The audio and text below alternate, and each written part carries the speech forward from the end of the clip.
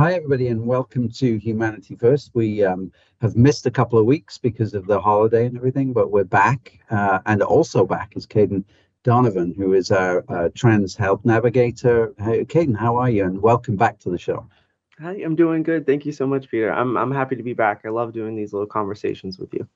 Yeah, me too. And I think it's really important that we address a few topical issues that are going on at the moment. And it's funny because I always read that the world has never been in a better position than it ever has been when you consider our past as a race, as a group of people. But it's hard to imagine that sometimes. I mean, we know the history of human rights, but it's hard to imagine that when some of the human rights that we've fought really hard for over the past probably 20 years are under threat.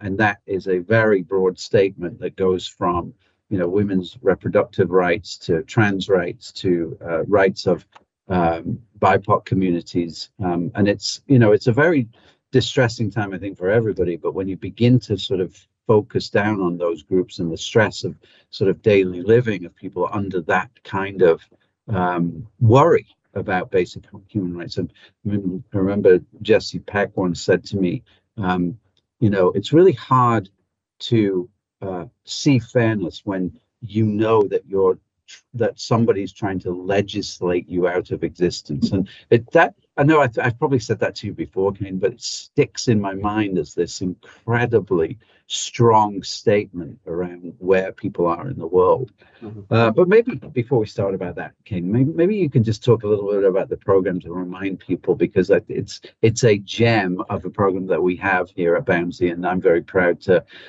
be associated with it. And so if you could just sort of kick off with that'd be great. Absolutely. Yeah. Thank you so much. So again, my name is Caden Donovan. I work for BAMSI, and I run a program called TCORE, and that stands for Transgender Community Outreach, Resources, and Empowerment.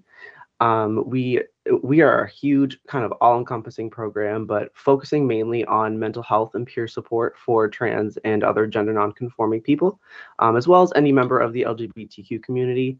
I also am happy to assist and have assisted with medical referrals like endocrinology appointments for hormone replacement therapy, consultations for gender affirming surgery, transportation to appointments. Again, it's a really all-encompassing program that really supports and focuses support on trans-specific healthcare from a trans lens, because I myself am a trans person who have experienced, some hardships in our medical system and the school system. So if I can provide any sort of support to anybody who is of the LGBTQ community, specifically trans people, I'm happy to do so. And I love what I do. Thank you, Caden. And that's such a great lead in.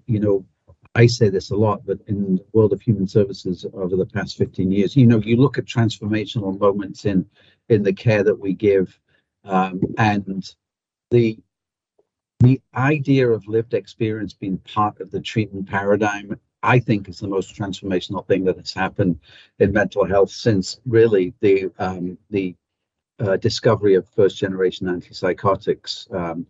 Just in terms of the individual, the treatment process, and the person who guides that individual and gives them hope and gives them almost like a glide path to where they want to be. And now I'm very proud to say that all over BAMSI we have peer support folks and peer specialists and folks doing their thing every day with people, which is just so enormously important to what we do. So I just wanted to get that plug in for anybody who works in this field who has lived experience and the importance of that. So let's broaden the conversation a little bit, Caden, because we started off by talking about what's going on in the world. I mean, if you broaden it from the States, you get into, and any excuse for me to get the World Cup in is a good idea. It's good for me, but because I'm a big soccer fan. But we're actually having a World Cup in a country that has legislation which is anti-gay, which is extraordinary. It should never have happened, and it makes me very sad because it's one of the biggest events in the world. Yet we have an organization like FIFA who is willing to take bribes and whatever they took and turn a blind eye to some of the most basic human rights that I can imagine. But But let's get a bit closer to home here, Caden. Now, Massachusetts is a state which is somewhat more enlightened than many others. And you and I had a conversation a few weeks ago about what was going on in Florida with Governor DeSantis and some of his, as they call it, I think, don't say gay legislation, but also this idea of rolling back protections that exist for folks. And so talk a little bit about that and how that's perceived in the trans community. Yeah, absolutely. I mean, it's really like, as much as it is like, of course, a legislative issue where we need to be fighting for rights and, you know, getting down to like the root cause of the issue, which is like homophobia and transphobia. As a trans person, seeing that just constantly on the media, and my clients can speak to this as well, it's dehumanizing, like honestly, really dehumanizing. Every time you flip on the news and there's another event there's another incident at like a gay bar, or there's another law that's being passed, it puts you in a box, and that is like the opposite of what transgender and being a part of the LGBTQ community really means. So is as disheartening and as dehumanizing as it is, it has a specific purpose, and we have to fight in order to go against those, and it gives us the drive and the motivation to elicit change. Do you feel as if leaving it, you know, I always get this, I mean, I'm not originally from this country, but one of the things that I was sort of surprised about when I came to this country was how much sort of authority the states have. Now, I came from a country it has one government, and you know, this sort of idea of leaving decisions up not to states but to counties, you know, to districts, puts folks who are in the minority, folks who have struggled with stigma at more risk, right? Because you're more likely to have pockets of places where those rights don't exist. And, you know, one of the things I hear, let's take Florida for a minute, is, you know, the Floridian might say to you, I don't know what the fuss is about. You know, we have these protections in plenty of towns and municipalities. In fact, there are more people covered by those rights in Florida than there are in 15 different states put together. Is that a good argument? I think they're trying to kind of scapegoat around like the actual point of what these laws are, because people of recent years are truly believing that there is an epidemic of trans people, that there is some sort of agenda that trans people such as myself and other advocates have for like the youth of this generation, that we're trying to make them trans, we're trying to push this ideology. And it's simply not true, because trans people make up less than 1% of like the entire population. So when you really look at it from that small perspective, you see how detrimental these things can be, because they only affect a very, very small percentage of the population.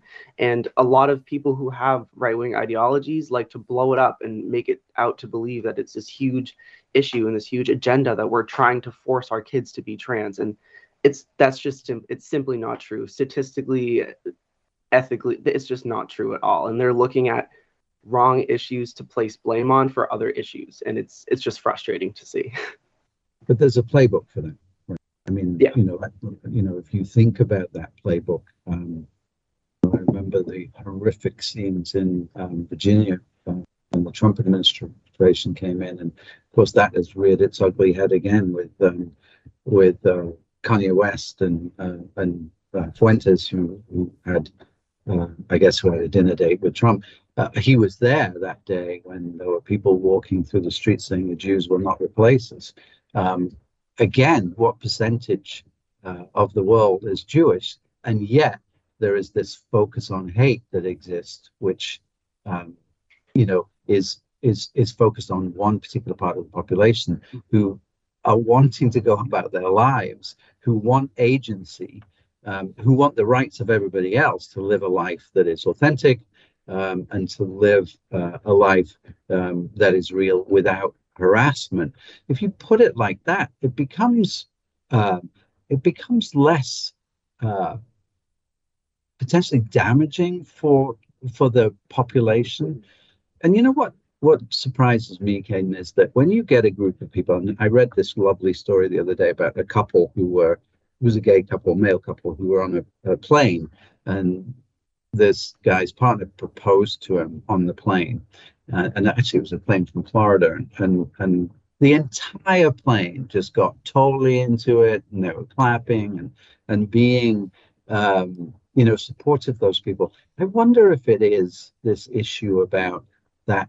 If you know people, I always think about politicians who Pete Domenici, and I don't want to pick on this guy because he's certainly a Republican who is a fiscal conservative, and yet from Arizona, he's not there anymore. But he suddenly got interested in mental health because his son or daughter struggle with bipolar disorder. So he was like then the advocate for, which by the way, I think was great because we got some really good federal legislation passed, but it has to be close to home sometimes. It has to be, oh, well, I don't know anyone like that. And then even some people go, well, I think trans people are really threatening the way of life we have, except for Jimmy.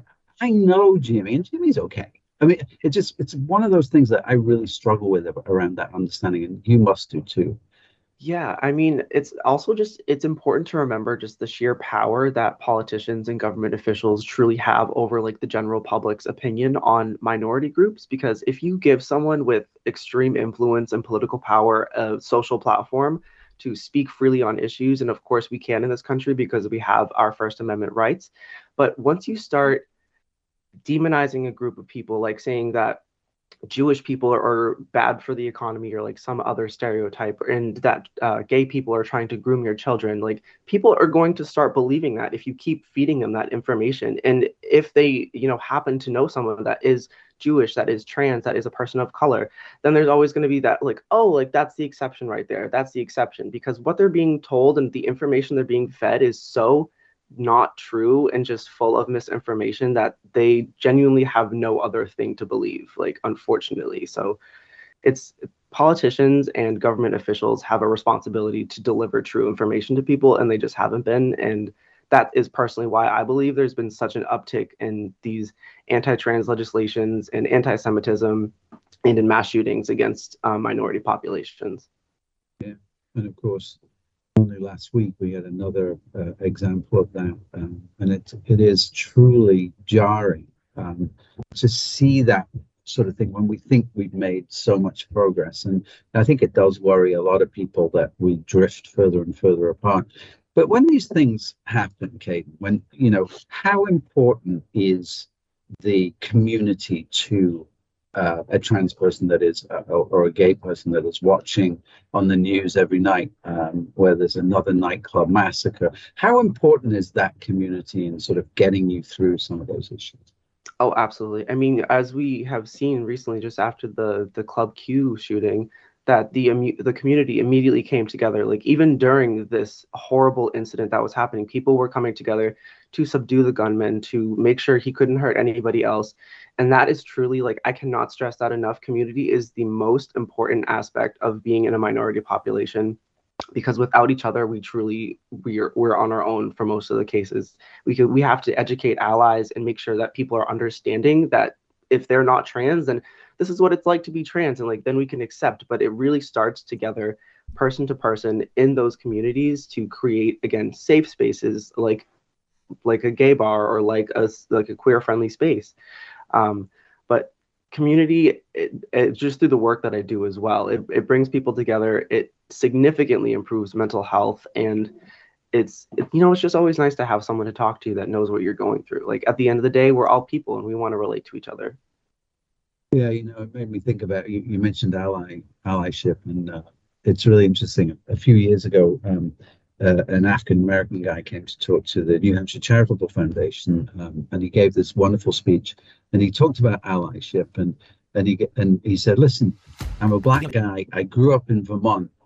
If I didn't have allies, I'd have no one. I mean, because I think Vermont happens to be the whitest state in the in the union. But his point was that in some ways you have to go further than allyship. You have to be a co-combatant. You have to put on the line the rights of people who are not like you, because who do they come for next, sort of thing. And I thought that was a great observation around what is expected of an ally. And especially in the trans world, language is so important, and I think some people fear language, especially the older generations, the boomers, find that very difficult to get a handle on. And I wonder if there's a fine line that you walk around bringing people on and educating them, as opposed to sort of rejecting their point of view if they don't quite understand the language. Because my mom is, and I often talk about my mom. She is. I talk about it because she's in another country and she's not going to hear. But my mom is 87. She's going to be 88 in January, and she is completely bemused by this change in language. But in her heart, she has love, but she just doesn't get it. And it must be a little bit of a conundrum, to the trans community to hear language that is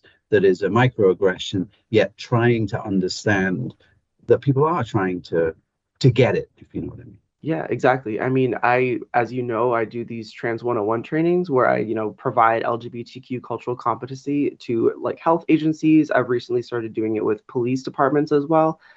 And it's been really challenging because I have to sit there in front of an audience and explain to people at the very core of my presentation why you should respect trans people, the history of trans people, and what happens when you don't respect trans people, which is increased murder, increased violence, increased suicide, all of those statistics that we can see. So standing there, I receive this feedback, and they're, unknowingly using slurs or unknowingly using really hurtful names. And I have to sit there and kind of just be like, thank you for sharing that with me right here, right now, because I'm trying to help you and I'm trying to train you, but otherwise, outside of this room, shouldn't be saying those words. And I think it's been really helpful, especially for the police departments around here, because they are so involved in the community, right. That these trainings are happening, and that they are able to just be super frank with me and be like, oh, is this word offensive? Is it offensive when I say this, when I do this? And I'm like, yes, please don't say it again, but I really appreciate you asking, because that is exactly how we learn, because it gets uncomfortable. It gets really, really uncomfortable, but that, people walk out of that room knowing that people can use they, them pronouns in a singular sense. And I'm super happy with that. So. Yeah, well, it's thank you for doing that as well, Kate, because I know that must take an emotional tone when you hear those words, even if they're in the context of learning. But I think you make a really good point. There are some good people out there who just have no exposure to the language, to meeting people and conversing with them, breaking bread with them. I think that is a huge piece of this. But I do think there's so far to go. And you mentioned the statistic. Well, you mentioned the consequences of us not paying attention, of us not being an inclusive community, and us striving to be. Because I don't think we'll ever, you never get to a point where you go, oh yeah, we're inclusive now. That's great. I mean, there's always work to be done. And the rationale for it is exactly what you said, which is, suicide among trans teens is 10 times the rate of teens in the population. I mean, that is an extraordinary statistic. The risk there is massive. And we, as human beings, can mitigate that risk by just changing our behavior. And human to human, isn't that a compelling argument? Yeah, I mean, it should be. That is like at the base of, my trainings and how I try to explain this to people, because people just immediately feel very threatened by trans topics. Again, the percentage of like trans people who experience suicidality and violence and oppression and things like that, just remembering that is affecting a very, very small percentage of the population. So the people in the communities it is affecting is absolutely devastating, because it's only 10%, yes, but like it's 10% of this already really small community. So it's just getting those trainings out there has been really helpful, especially just for police departments, because they're the ones making the mental health calls. I actually watched a video recently of a police officer who was wearing like a little an identifying pin on his badge that was like the inclusive flag. And he responded to a call where an LGBTQ person was sexually assaulted, and they didn't want to talk to anybody else. They just experienced a really traumatic event, and I wouldn't want to talk to anyone else either. But this person with the flag came into the room, and this person was like, "Oh, like I can talk to you. You are a safe person to speak to." And this person was able to get justice for what they experienced. So even if it's just a tiny sticker on your badge, letting people know that you're a safe person to talk to, you can quite literally save a life. Okay, and how do we get hold of those little flags? I actually reached out to the company, and I want to see if we can order a bunch for BAMSI, because I think that would be a really good idea. Oh my God, I think that'd be a wonderful idea. I absolutely, I remember during the refugee crisis, we would wear safety pins, and it really does make a difference, I think. So yeah, we should get on that. That would be great. Well, Caden, I think we're approaching the end of the show, which seems to have gone like a minute, but as usual, really helpful conversation, and I really appreciate you coming on again, and I hope that you will in a couple of months come back and let us know how you're doing. Yeah, heck yeah, absolutely. Thank you for having me. Okay, thanks, Kate.